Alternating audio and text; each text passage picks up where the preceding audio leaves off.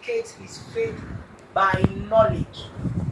The believer communicates his faith by knowledge. The believer communicates his faith by knowledge. We said that a believer is known by how much he knows. Your actions as a believer, you communicate your faith by your knowledge. So a believer is known by his or her knowledge. A believer is known by his or her knowledge. Very vital. A believer is known by his or her knowledge. I'm doing a little recap so you understand where I'm going. And I've taught you that emphasis is good for clarity. So don't underestimate and don't think you have written this already. So that's it, please. A believer is known by his knowledge. Stephen, can you read Philemon chapter 1, verse 6?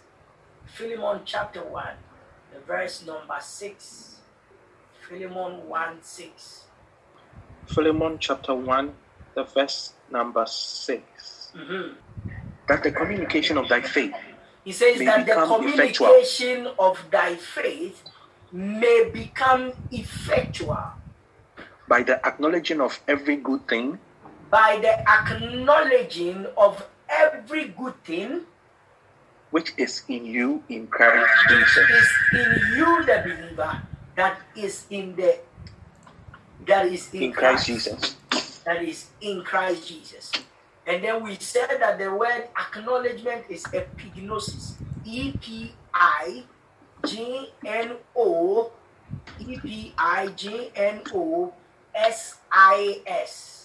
Epignosis. Epignosis. Epignosis. This is what epignosis means.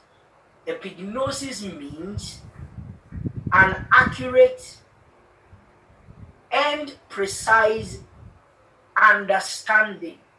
An accurate and precise understanding. Epignosis. I'm defining epignosis for you. The spelling is Epignosis. Epignosis. The meaning of epignosis is very important you get it. It means an accurate and precise understanding of facts. An accurate and precise understanding of facts, events, times, and persons. An accurate and precise understanding of facts, of events, of times, of persons. So you can have epignosis, let's say, about computers, about events, about a fact, about times, about persons. So words I've said that find their meaning in sentences that they are placed in. So when epignosis means to have an accurate and precise understanding of facts, so you'll be wondering what facts are you supposed to have a precise understanding of? What facts are you supposed to have? What facts or what events? What facts, what events, what times, and what person am I supposed to have an accurate and precise understanding of? So when he says, can Stephen read that verse again so we all be on the same page? We are doing Philemon chapter 1, the verse number 6. Philemon 1:6. Philemon 1:6. That the communication of thy faith. He says that the communication, we said communication is union. The word communication is union. Communication is union. That is the union between the Christian and Christ in the Father. May become effectual. It may become effectual by the acknowledging of every good thing. By the Christians ability to have an accurate and precise understanding of every good thing which is in you in Christ which Jesus. is in the believer that is in Christ Jesus. So what the writer Paul is telling us that is that we as believers must have an accurate and precise understanding of what is in us that is in Christ Jesus. That for me to be an effective Christian, I have to have an accurate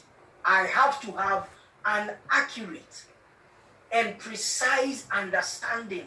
So whatever I determine to know about Christ that is in Christ must be accurate. Number two, it has to be precise. I have to have a precise knowledge, not hearsay. Because one of the things I have noticed as a pastor for 26 years is that there is a lot of hearsay in the Christian body. A lot of people have gathered understanding from hearsay. Somebody said this. They have not cross-checked the facts. They don't know how accurate it is. And then we just follow people in doing things without cross-checking from scripture whether what we know is accurate or precise. Just like a lot of Christians do pray and kill witches and all that. Has anybody sat down? All pastors, including me, have we sat down to study witchcraft in the Bible, or we study witchcraft from Nigerian movies? It's interesting. I was telling somebody yesterday that the kind of understanding we have concerning witches is not in the Bible. It is only in our movies and in our African Christianity that our witches fly. I don't know how and where we gathered that knowledge from, and our witches chew human meat. Very amazing. When you then come and say that the weapons of our warfare are not carnal, and that we are fighting against spirits. If the battle is with the devil who is not physical, at what point did the devil start chewing human meat? And you know this wonderful human meat business, you can't find even a verse of scripture in the Bible. Not even one verse, let's say it's quoted out of context, where witches chew somebody's meat in the Bible. Very interesting. But people have established churches, do programs, put Jesus' name on top of the program, and Jesus led them. And that's how we are not detailed when it comes to knowledge. We just hear things. I have said this a couple of times that when I got saved, I came to meet some things in Christianity. And sometimes it's because a father in the Lord was doing it. I never sat down to read the Bible for myself to find out that this killing of witches and all these ideas about witches is it biblical. What did Christ leave the believer? I don't think that some of us have walked in that fullness of authority that Paul, Peter, James, they were walking. So if anybody should encounter witchcraft flying to meet them and coming to chew them, it should have been Paul, Peter, James.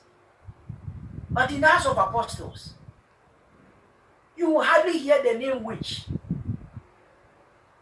But in our Christianity, from wherever that ignorance derived from, our main focus is witches.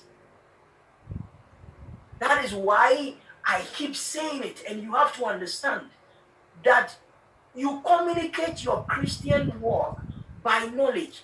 So you can be very effective in something that doesn't exist. You will be very effective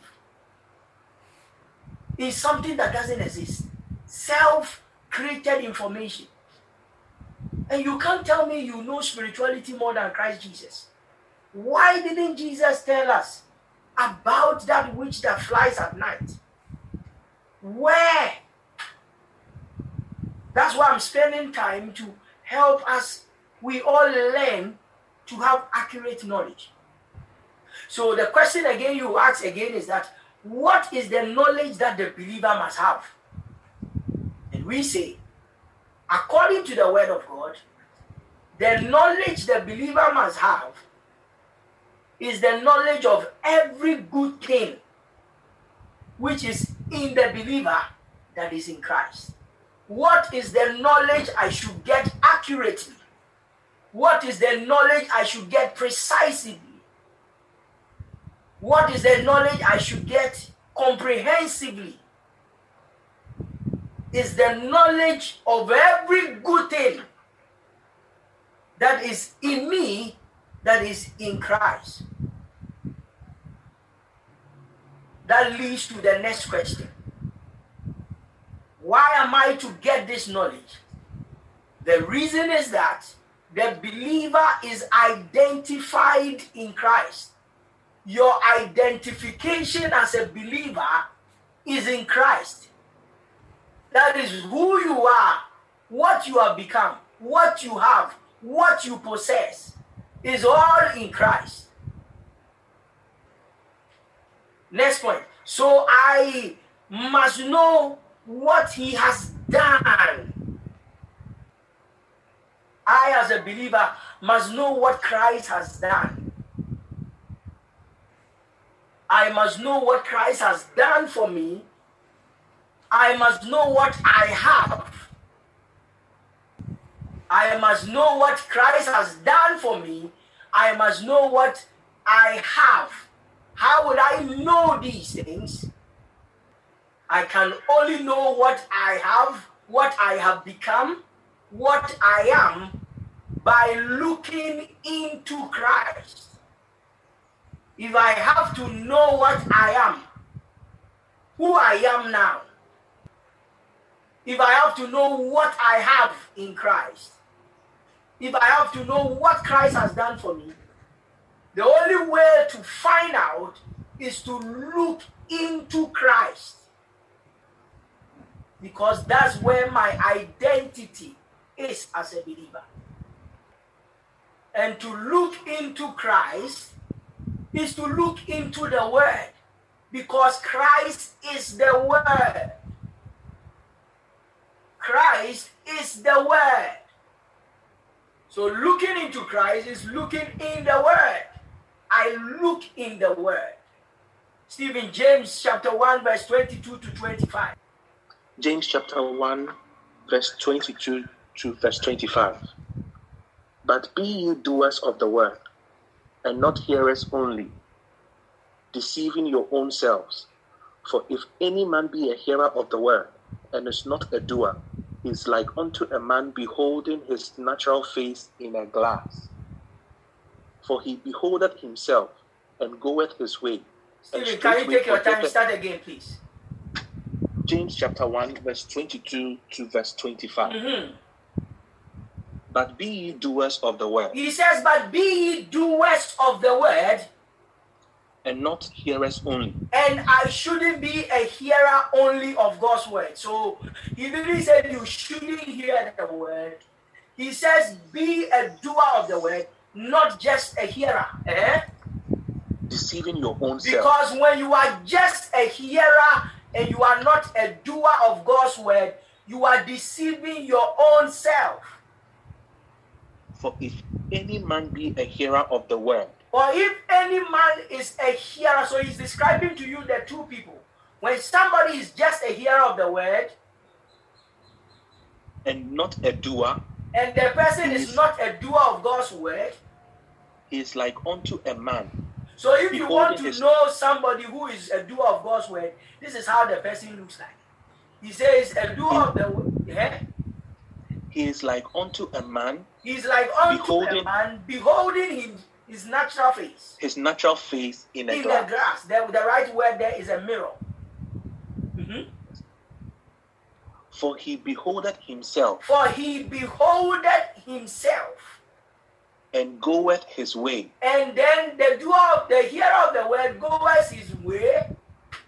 And straight away forget what And manner of man straight he away was. forgets what manner of man He was. he uses the word was. Why is he using the past tense? Because when you look into the word reflects who you are. When you move out, that is what the Bible says you are. It is in your past tense. It is not something you are trying to do. What the word of God says you are is what you are. It's like God saying you are blessed. It's not He's now going to bless you. You are blessed. So when He looks into the mirror of liberty, the word of God that tells him who he is, God says, you are my righteousness. God says, you are my son. God says, you please me. When he looks in the mirror of the word of God and it tells him, what does he do? And straight away forgetteth what manner of He man says he was. straight away, a lot of us, we easily forget what manner of man we are according to the word of God. You start looking at yourself with what you are not. So the Bible describes somebody who is not a doer of God's word as somebody who forgets who God says he is. So the moment you forget who God says you are not a doer of God's word. The moment you forget who God says you are not a doer of God's word. Tell us who a doer of God's word is. Verse 25. 25. But whosoever looks into the perfect law of liberty, looks into the perfect law of liberty. We are reading James chapter 1 verse 25 now. But whosoever looketh in the perfect law of liberty, and continueth therein, and you continue to look, he being not a forgetful hearer, you not being a forgetful hearer of what the word of God in the liberty word of the Lord says. He uses the word liberty so that you will not go to Moses and start quoting Deuteronomy 28. That comes a blessing with condition is not the word of liberty. Thou shalt be blessed in the city. Thou shalt be blessed in the village. If you do this and that, that is not the law of liberty. The believer must make sure you know which scriptures you are quoting for yourself. You must always make sure you are not living in the Old Testament in your New Testament life. I'm saying this again. Make sure you are not living your New Testament with an Old Testament lifestyle. Let me give you a practical example. Since this coronavirus came, a lot of people are saying, the Bible says, yo, we have sinned. If the people that are called by name shall humble themselves and repent, all these things, they are quoting the Old Testament that doesn't refer to the believer. The believer must know that in the Old Covenant, the only way they got things is by doing things. That is where you give, you get. That is where you ask for forgiveness, you are forgiven. That is where you sacrifice, and it is your sacrifice that opens their, in quote, heaven. But under the new covenant, forgiveness is not as a result of your prayer or your fasting. Under the new covenant, forgiveness is not as a result of your prayer or your fasting. It's very important that as a believer, you understand this. A lot of people struggle with this. So the moment you hear people quoting sin scriptures, it simply means they are living the new in the old. It's important that you understand. Let's look at the new covenant very well. We'll come back. Hebrews chapter 8 from verse 7. Hebrews chapter 8 from the verse number 7. Hebrews Stephen, chapter 8. Amplify. Can you read Amplify? Let me see what the Amplify says. Hebrews chapter 8, reading from verse 7. The Amplified Bible. For if that first covenant had been faultless, For if that covenant has not been finding fault, there would have been no occasion for a second one, there wouldn't have been no occasion for a second one, or an attempt to institute another one, or an the new attempt covenant. to institute the new covenant. However, However, God finds fault with them, showing its inadequacy. God finds fault with them, showing its inadequacy. When he says, He behold, says, the days will the come, days will come, the Lord, says the says Lord, the Lord, when I will make and ratify a new covenant with the house of Israel and with the house of Judah. Verse 9, not like the covenant that I made with their fathers on the day when I took them by the hand to lead them out of the land He of says, Egypt. not like the one that happened in the wilderness, where Moses was in charge. The covenant of Moses, the one Moses was the mediator.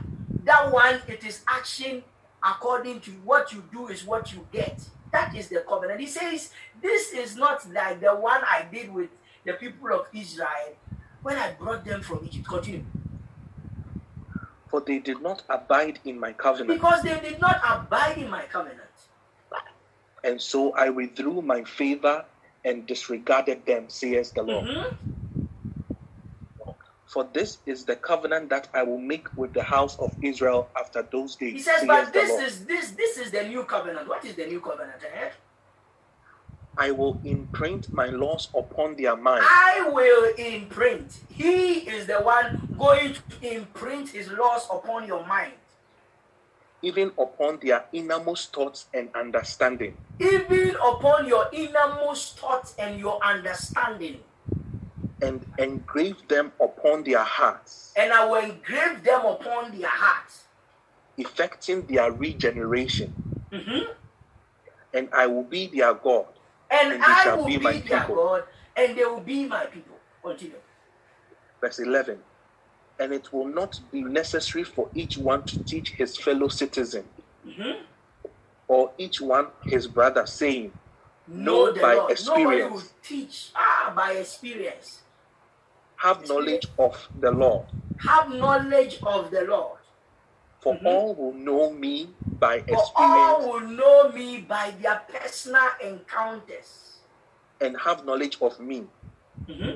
From the least to the greatest of them. For I will be merciful and gracious toward their wickedness. I will be merciful and gracious towards what? Their wickedness. Their wickedness. And I will remember their sins no more. And I will remember their sins no more. Verse 13. When God speaks of the new covenant, he makes the first one obsolete. And whatever is becoming obsolete, out of use, annulled, and growing old is ready to disappear. So the moment you entered into the new covenant, the old covenant and its rules cease to apply to you. It ceased to apply to you. So you can be reading the Bible, but you'll be reading the wrong mirror to yourself. So what have you been mirroring? People can be quoting scriptures, but they are not quoting from the law of liberty. So in the old covenant, forgiveness of sins was by confession. In the old covenant, your performance determined what will happen to you. What you do, your seed determines the favor you get. In the old covenant, your prayers and everything you did, it was by what you do. But in the new covenant, let's go back to James chapter 1, 25. James chapter 1, verse number 25, King James Version. But whosoever looketh into the perfect law of liberty. But whosoever looketh into the perfect law of liberty. And continueth therein. And you continue there in looking. He be not a forgetful hearer. You not forgetting what the word of God says about you. that in him you have forgiveness. In him you have redemption, even the forgiveness of sins. When you don't forget what the Bible says about you, what you have, what you have become, the power you possess. But a doer of the work, this man shall be blessed in his deeds. This man shall be blessed in his deeds. So you are a doer when you are not a forgetful hearer. A new covenant Christian is a doer of God's word when he is not a forgetful hearer of what the Bible says he is. So if the Bible says you are this, you don't forget what the Bible says. When you don't forget, you are doing the word of God. That is why we said the mirror is in Christ. The mirror is in Christ. Ephesians chapter 1, verses 19 to 21. Ephesians 1, 19 to 21. Ephesians chapter 1, verse 19 to 21. And what is the exceeding greatness of his power to us what who believe? Maybe you have to step back, go to 17, so that we get the whole picture of what you say. Ephesians chapter 1, reading from verse 17. Mm-hmm. That the God of our Lord Jesus Christ. He says that the God of our Lord Jesus Christ, the Father of glory, may give unto you the spirit of wisdom. He will give unto you, the believer, the spirit of wisdom. And revelation in the knowledge of him. And revelation in the knowledge of him. The eyes of your understanding being so enlightened. That that's Paul praying for the Philippians church. He says that the eyes of your understanding will be enlightened. When you be, what will your eyes be enlightened to? That ye may know what is the hope so of his calling. that you know what is the hope of the call he has called you with.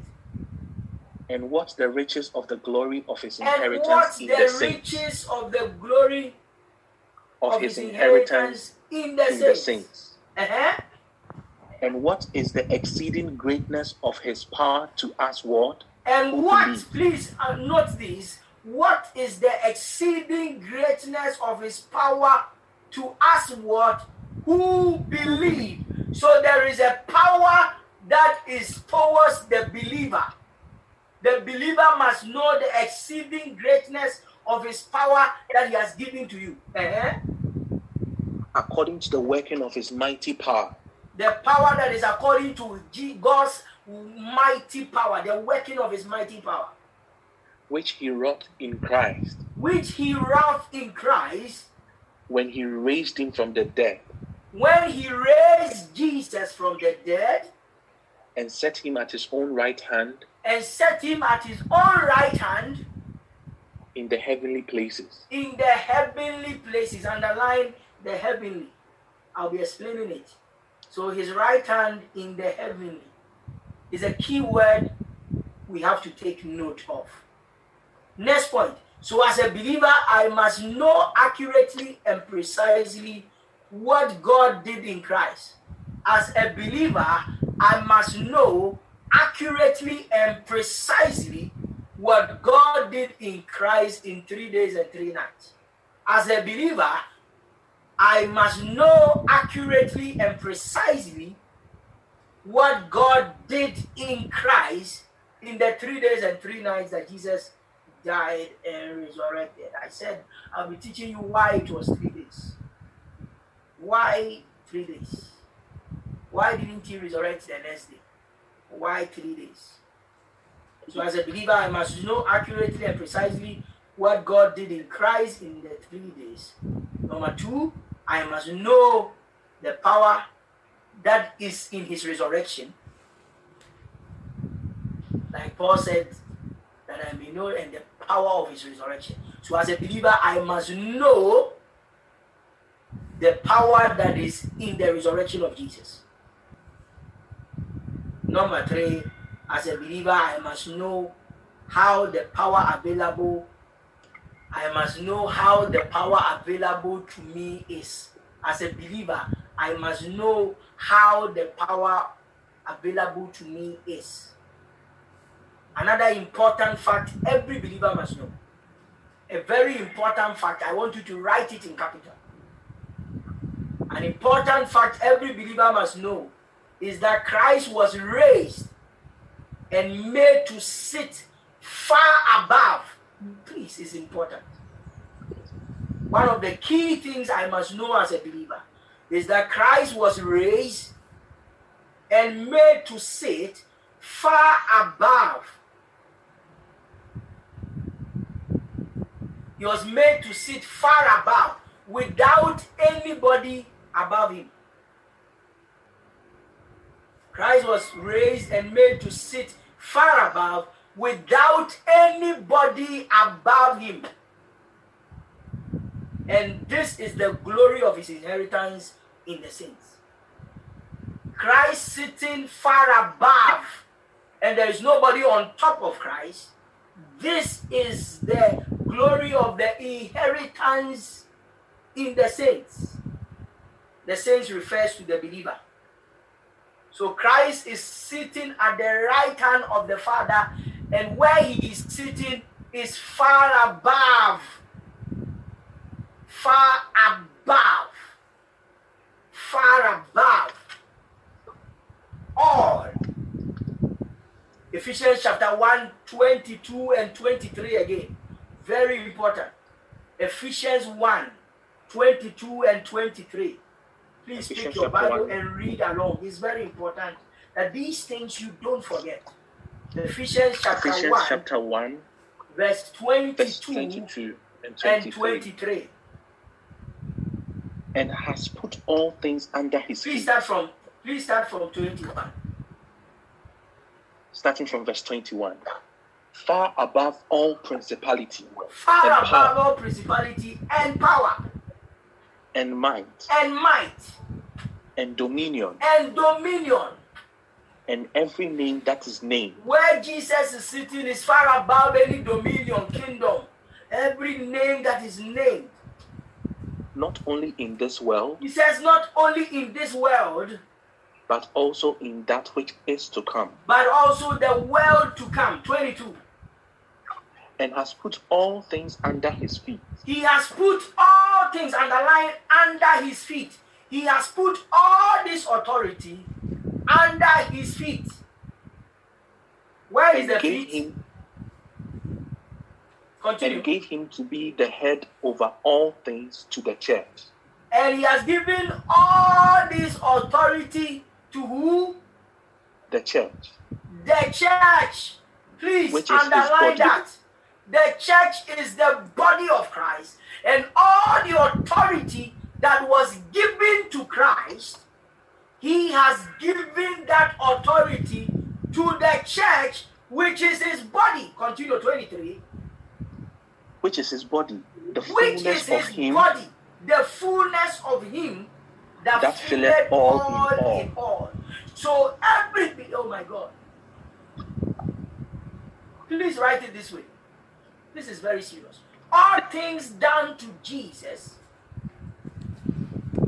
all things done to Jesus are given or were given to his body, the church. All things done to Jesus. His death is our death. His burial is our burial. His resurrection is our resurrection. His exaltation is our exaltation. So all things done to Jesus are given or were given to his body, which is the church, which is you. All things, my goodness. All things. Every believer must know this. This is what I call what every believer must know. So if Jesus is seated far above all principalities, powers, dominion, every name, the believer must know that he is sitting where you are, who you are. You are above. My goodness. So these things are given to you by identification as a believer. The moment you believe the gospel, all that happened to Jesus, all that was given to Jesus is given to you, the believer. Ephesians chapter 2, verse 5. Let's go to the next chapter. See, when you follow the reading, so he's told you that may your eyes be enlightened, so you know what is the hope of his calling, what is the riches of his inheritance in the saints, which God wrapped when he raised Jesus from the dead and set him far above principalities, powers, and all dominion, and above every name that ever existed, even in the world to come. And he says all these things, and he goes to chapter 2, verse, you go to verse 5 because of that. Chapter 2, verse 5. Ephesians chapter 2, verse 5.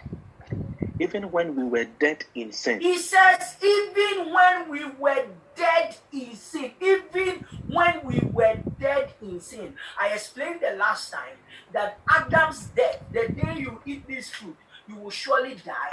Adam died in sin. That death was in sin because he sinned. When God said, Adam, the day you eat this fruit, you will surely die. Adam's death was in sin. Continue, please. Even when we were dead in sins. He says, even when we were dead in sin, he has quickened us together with Christ. Oh, even when we were dead in sin, not when we came to him. When we were dead in sin, he has what? Quickened us together with Christ. Together with Christ. By grace ye are saved. He says, by grace ye are saved. Verse 6. And has raised us up together. And he has raised us what? Up together. And made us sit together in heavenly places in Christ Jesus. My goodness. So wherever Christ is sitting, you are sitting there. Whatever was done to Christ was given and done to you, the believer. So if Christ is sitting at the right hand of the Father, ladies and gentlemen, if you are in Christ, you are not sitting spiritually on planet Earth. You are sitting in Christ far above. Believers don't know this, and we give power to the devil. We make the devil feel he's more anointed, he's more whatever we think. Out of our movies we create, we have created a powerful devil that is not in the Bible. Powerful devil that is only in Africa, not in the Bible. Hear me. I said we were raised from sin into life. We were raised from sin into life. A very important fact you should know is that it is not a process. God is not gradually raising you from sin to life. It was an instant thing. Being raised from sin to life is not a process. Don't let anybody deceive you that you are now living a life into God. There is no process in raising the dead. When somebody is dead and the person is raised, it's an instant thing. So when we were dead in sin and we were raised with Christ, the same way Christ rose, the same way we also rose. We don't raise the dead in stages. So just like Jesus, we step out of death to life. So as a believer, you have stepped out of sin to life. You have stepped out of obscurity to liberty. You have stepped out of bondage. You have stepped out of whatever they call ancestral, whatever, bloodline, whatever. It is not a process. So when you see somebody who has stepped out of, into the life of God, breaking ancestral curses, then you know his verse is Luke 24, 25. Luke 24, 25. Oh, fools and slow of heart, to have believed all that Jesus has done for you. When a believer goes for breaking of curses, it's not only the pastor. It is you and the pastor that Luke 24, 25 belongs to. You don't. How does the believer subject himself or herself to be what? Hear me. We as believers, we are now where Christ is. Please write it in capital. We as believers, we are where Christ is. I am where Christ is. I am where Christ is. where Christ is where I am. So wherever, that's why Dr. Eba will say, whatever can happen to Jesus can happen to you. You have to know it. Then speak it. Believe it, speak it, live it. What can happen to Jesus? Because you are where Christ is. When I first got saved, my early stages in Christianity, there was this Don Moen song that I really used to like. We are going up to the high places. Yeah, we going up high places. Oh, we going up to the high places to tear down the kingdom or whatever, to pull down the kingdom of the devil or whatever we're going to do. So we are going up to high places to tear up the kingdom of the devil down. So the impression this song gives is that the devil is in a high place. Oh, Master. Yet where Christ is sitting, nobody is above him. So you can't be in Christ and go above to deal with the devil. Does it make sense? You can't be in Christ and go to where it's ignorance. There is nothing above Christ. So because of this, we said the devil cannot afford identity crisis. The believer cannot afford identity crisis. You see, the devil only operates on our ignorance. When he knows you don't know who you are, he takes advantage of you.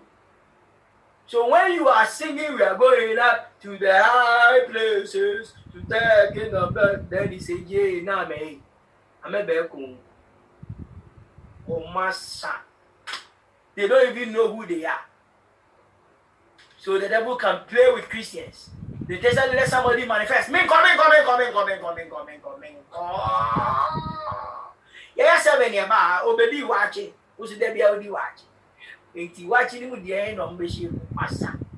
Why in the whole Bible more? Oh, yeah, Jesus. Now a whole church, you know, where to go? You're going to go, pay. So for some moment, the whole time, they say that's cross his legs. Say, "Nah, man, woman, you, Jimmy for." They don't know who they are. Now, so for who's a penny, me too free. Yeah, I have you near Kuta oil, near the pretty hot. Make 5, make 1, rubber pay. You got 1, pay 2, pay 3, pay. A coin in the pay, pay. Let your amen sound like tender or fire. Ignorance is a disease. The believer cannot afford identity crisis because the devil will come and twist the word of God to you. He has created an impression that he's bigger than whatever. So we believe in that ignorance. And you see what the Bible says? The Bible says, because my people lack knowledge, they are in bondage. And then the Bible says, you know the truth and the truth sets you free. Have you seen the irony of the two things? Knowledge sets free, ignorance keeps you in bondage. And that's what is happening. That's why I can't afford identity crisis. Next point, I as a believer must see what Christ has done. I must see what Christ has done for me, what he has done to me. This is two key things. What he's done for you and what he has done to you. Because after the death, burial, and resurrection of Christ, you never remain the same. You never did. Something has been done for you and to you. For you was payment of your sin, redemption. To you is that your identification position changed.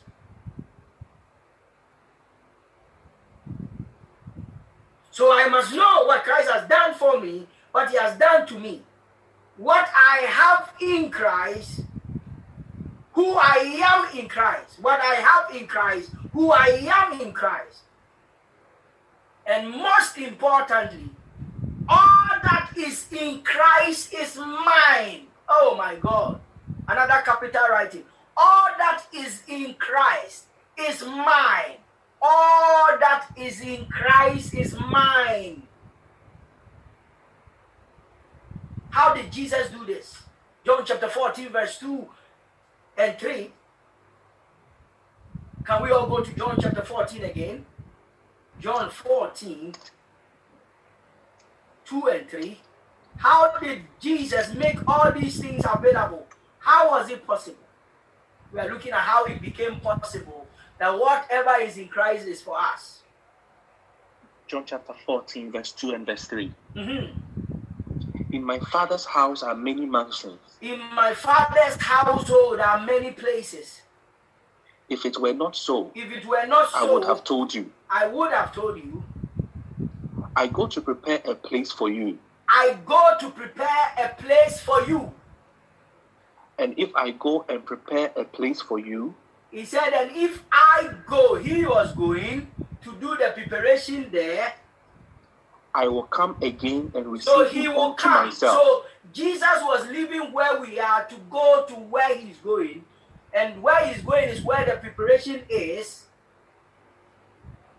I will come again and receive you unto myself. I will come again. So coming is he's coming to where we are to receive us unto himself. That where I am, That where I am. there ye may be also. So the preparation was his death, burial, resurrection, so that the space is created in his Father's household, so we can be family members with Christ. Verse 10. John chapter 14, verse number 10. Mm-hmm. Believest thou not that I am in the Father, and the Jesus Father says to in me? Philip, believest thou not that I am inside the Father? So if he's going to the Father and the Father is inside him, his Father's house is inside him, believest thou not that I am in the Father and the Father is inside me? The words that I speak unto you, The words I am speak not speaking of unto myself, you, I speak not of myself. but the Father that dwelleth in me. He says, he but the doeth Father, works. he doeth the work. Look at verse 16. 1, John 6. 14, verse 16. Mm-hmm. And I will pray the Father, And I will and he pray shall- the Father, and he shall give you another comforter, that he may abide with you that forever, he will abide with you forever. 17.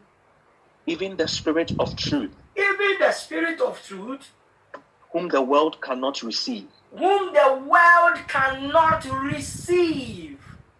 because it seeth him not, Because the world, unbelievers, don't see the Spirit of God. You can't receive the Spirit if you are an unbeliever.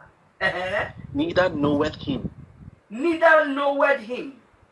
But ye know him, But ye know him, for he dwelleth with you, because he dwelleth with you, and shall be in you. and he shall be where?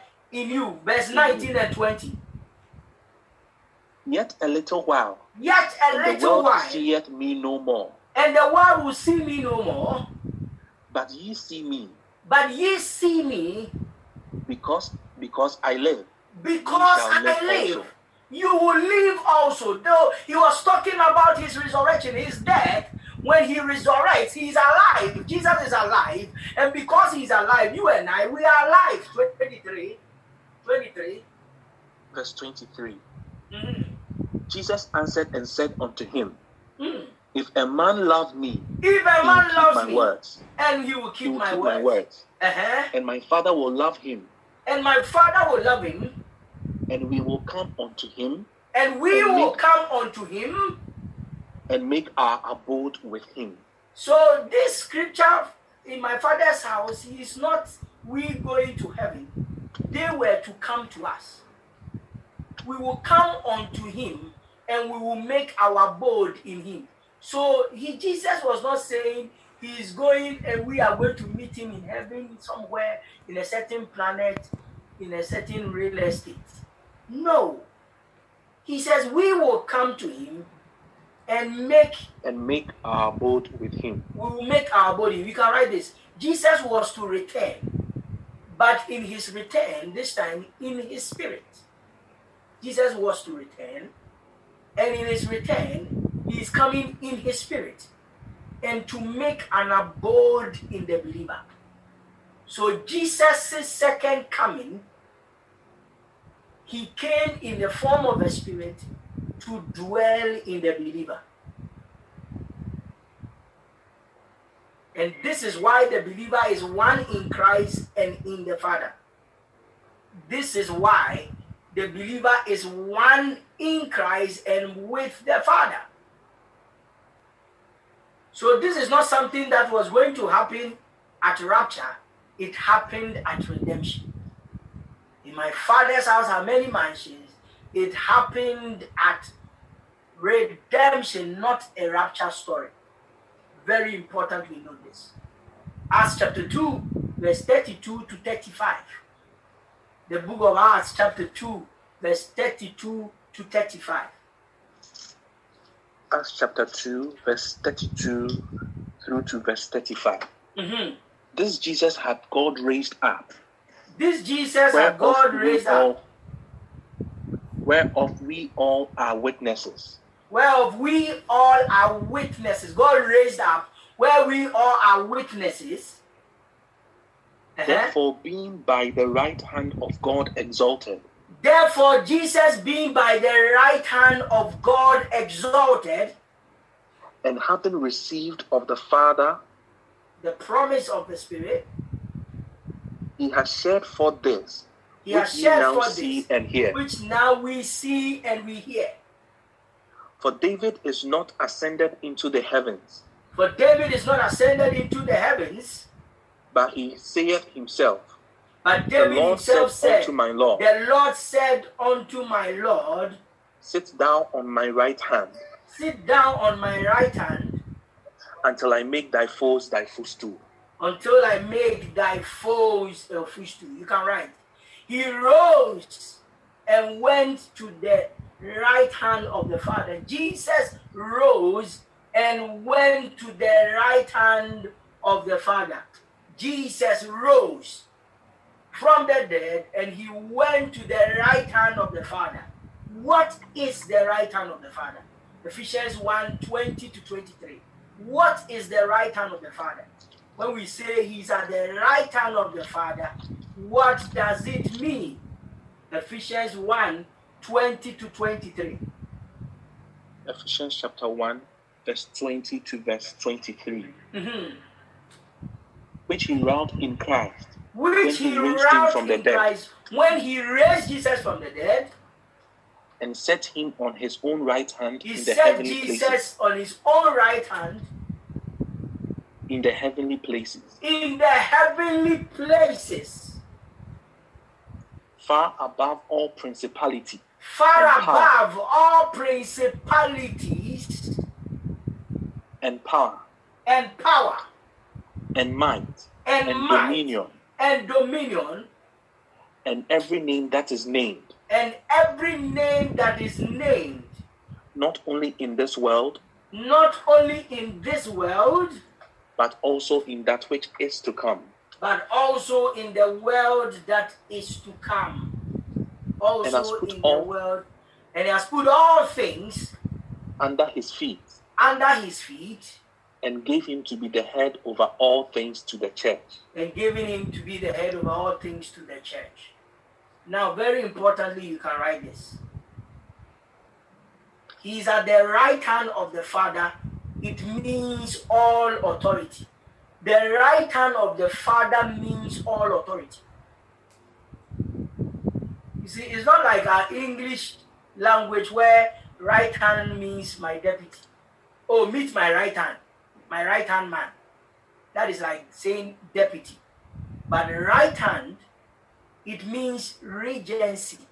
Regency. Right hand is regency. That is to take the place of somebody. So Jesus rose to take the place of God. It also means to sit in for. So after Jesus' resurrection, he now sits in for God. We are defining the right hand. To sit in for It also means to be given power and authority. So Jesus has been given power and authority. To be given power and authority. Better still, right hand also means to act in the stead. To act in the stead. Where can we find that? John chapter 5, verse 22. John 5, 22. John chapter 5, verse 22. Mm-hmm. For the Father judgeth no man, but has committed all judgment unto the Son. But he has done what? Committed all judgment unto the Son. So God has committed all judgment to the Son. Verse 27. John chapter 5, 27. John 5, 27. Mm-hmm. And had given him authority God to has execute given judgment also. Jesus authority to execute what? Judgment also. Judgment also. Because he is the Son of Man. Because he is the Son of Man. Matthew 28, verse 18. We are looking at how Jesus sits at the right hand and how all authority belongs to Jesus. Matthew chapter 28, verse 18. Uh-huh. And Jesus came and spake unto them, saying, Jesus came and spake unto them after resurrection.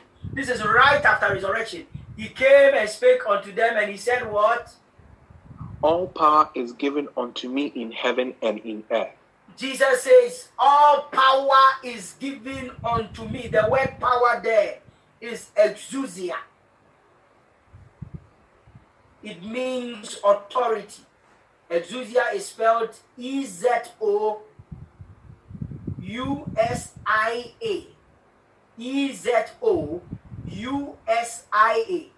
E-X.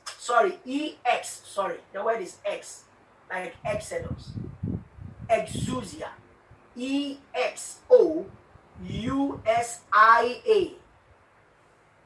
All power means all authority. Can you take it again? So all authority. All power is given unto me in heaven and in earth. Use authority. All authority is given unto me in heaven and in earth. In heaven and in earth. Please note this. I'll be explaining later. I'm sure on Sunday or something. The word heaven is the space of God in humanity. Heaven is God's place on earth. Heaven is the space of God in humanity. Heaven is God's place on earth. So all authority,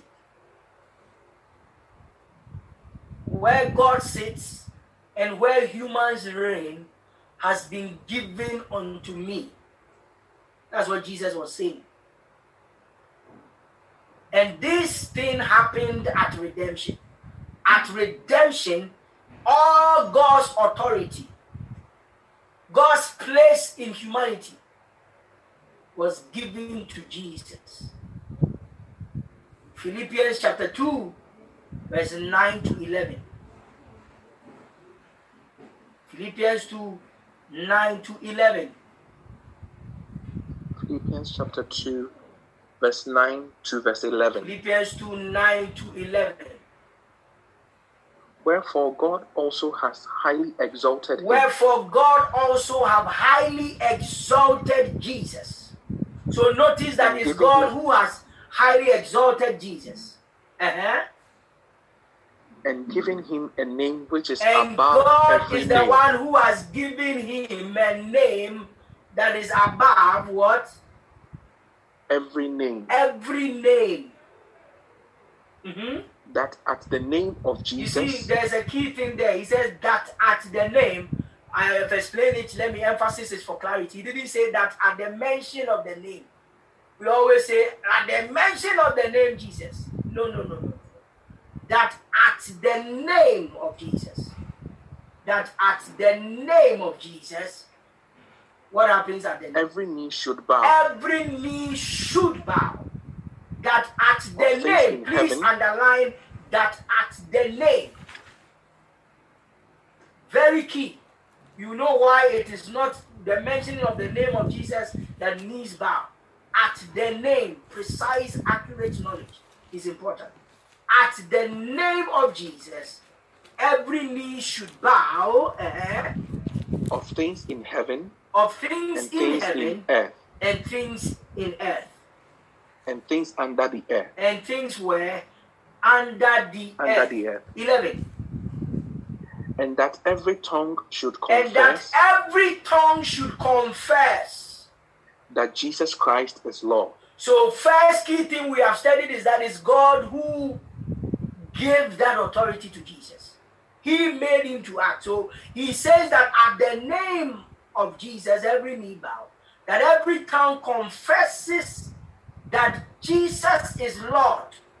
So you being saved is not confessing God, the Father, or the Holy Spirit. And when you confess the Lordship of Jesus, he says what? To the glory of God the The Father. glory goes to the Father. When you confess, God is not in competition. Better so God the Father is not in competition with God the Son. When you confess the Lordship of Jesus, when you do that, glory goes to the Father. Because it's the Father who gave his seat to Jesus. Now, I made you underline the word name. The word name in the Greek is authority, position, and power. The word name is position, is authority, position, and power. Onoma is like a Nigerian name. Onome, O-N-A-M-A. Onoma is the word name in the Greek. Onoma. So at the authority of Jesus, at the position of Jesus, at the power of Jesus, every knee bows, every tongue confesses his lordship. So onoma, O-N-O-M-A, is the word name. It means authority, position, power. Next point, he was given this at redemption. He is exalted.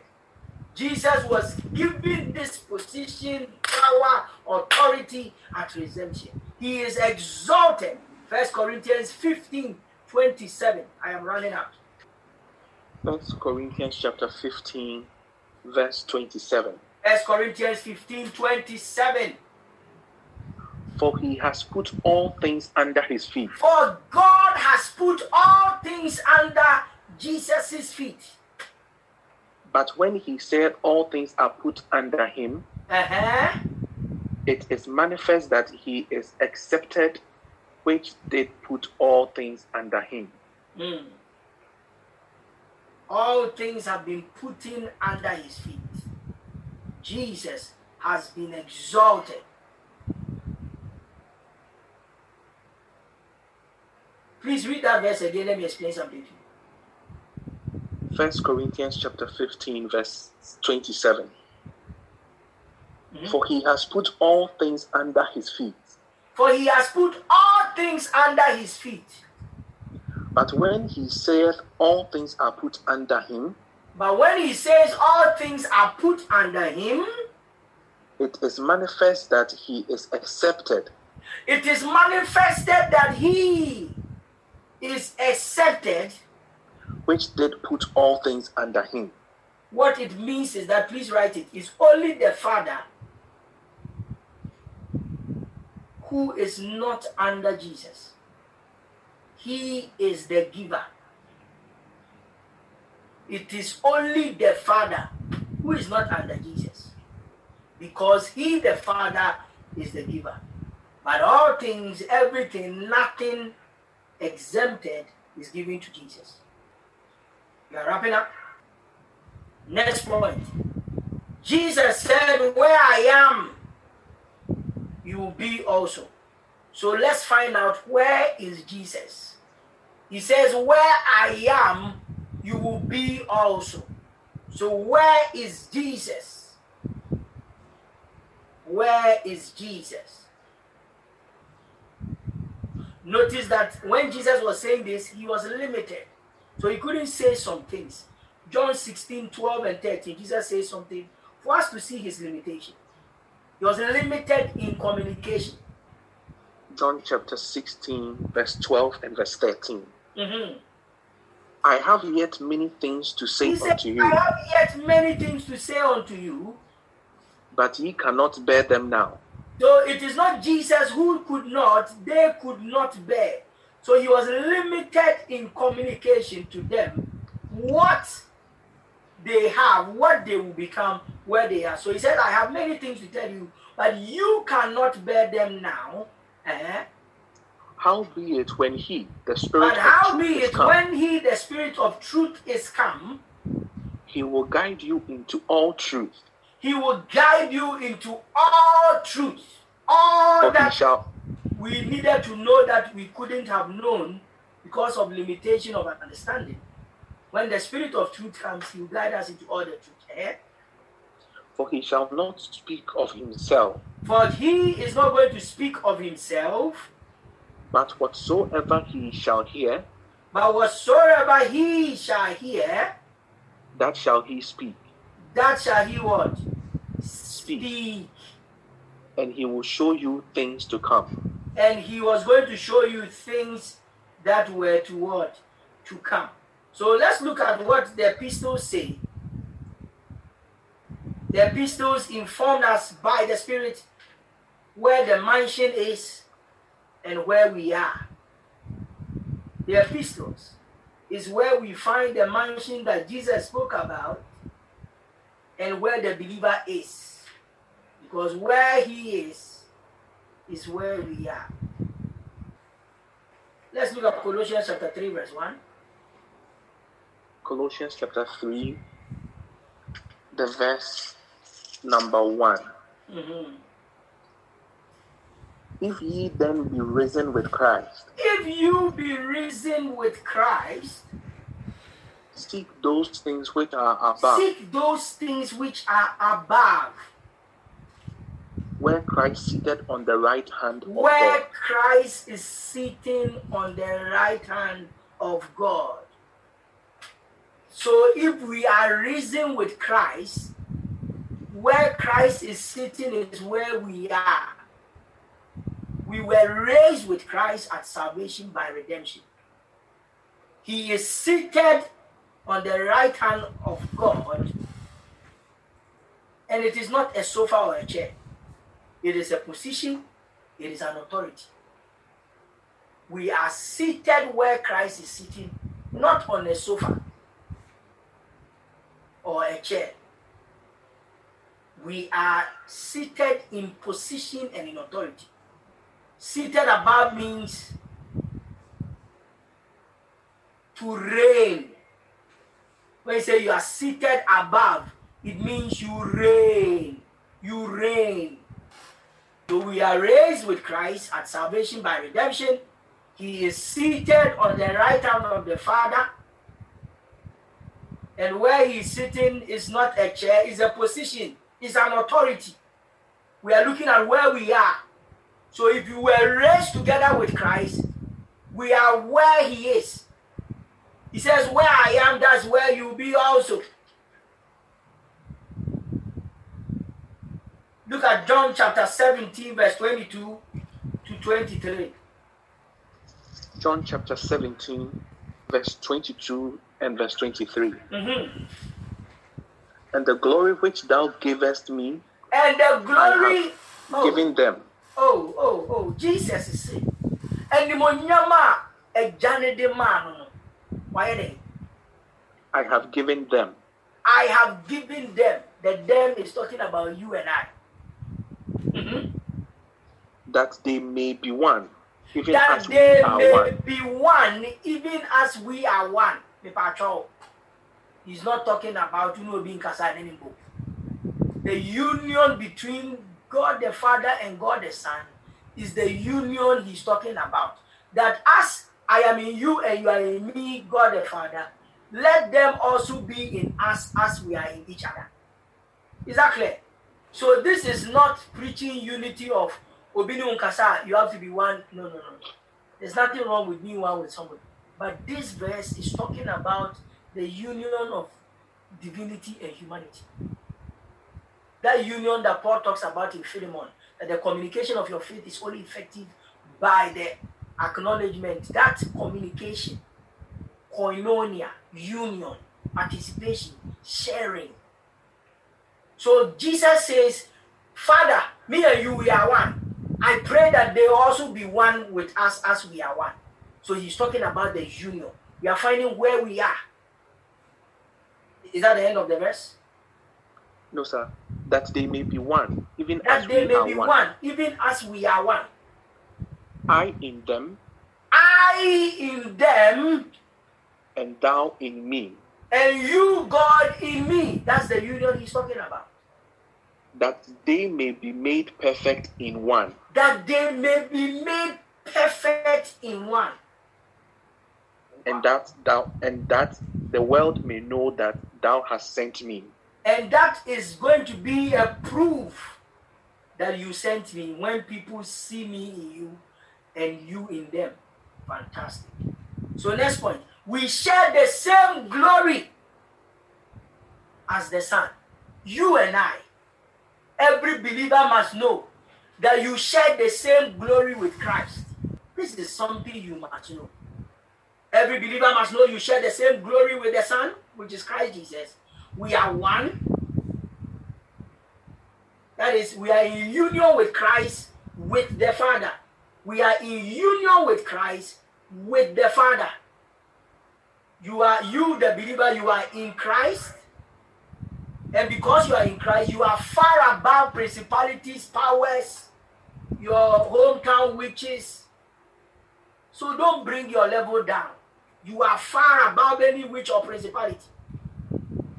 The believer's authority cannot be reduced. The believer's authority cannot be tamed or reduced. Your authority is in Christ. The believer's authority is in Christ. So you don't look down on yourself. You don't reduce that authority. So don't sink down at your feet. Oh, God is the most high place. I want you to write the next point in capital, my last 2 points, and we are done for today. Very important. Please write it in capital. We have humbled ourselves into submission to sin consciousness. We have humbled ourselves into submission to sin consciousness and the sense of unworthiness. Oh, the devil's work is to make you think you are humbling yourself by submitting yourself to sin consciousness and the sense of unworthiness. All these things are the work of the devil. God will never make you feel unworthy. Never. So don't come and cry down. God. God is not sitting upside down. In Christ is the most high place. Write it. In Christ is the most high place. The highest place of God is in Christ. So when you are in Christ, you are in God's most high place. So we must see ourselves in Him, and we must see ourselves like Him. I must see myself in Christ. I must see myself like Christ. I don't work to be like Christ. I am like Christ by virtue of redemption. My actions don't make me like Christ. I am like Christ, so I act like Christ. I don't act to be like Christ. I am like Christ, then I act like Christ. I don't act to be like Christ. My actions don't make me like Christ. Because I am like Christ, I then act by who I am. Not I act to become. This is how you became like Christ. It is the work of the gospel preached unto you. And when you believe the gospel, you became like Christ. To become like Christ is the work of the gospel. To become like Christ is the work of the gospel. So when you were preached that Christ died, Christ was buried, Christ rose from the dead, the moment you believe it, you became like Christ. Our last verse of scripture. 1 John chapter 4, verse 17. 1 John 4, 17. So the reason why you are going to have boldness on the day of judgment is that just as he is, so are you in this world. The believer is not scared of the coming of Christ or the going of Christ. He says this is our boldness, that as he is, so are we in this world. That is the word of God. And that is what I believe. So every believer must have this accurate knowledge and be confident of himself that Christ that lives in him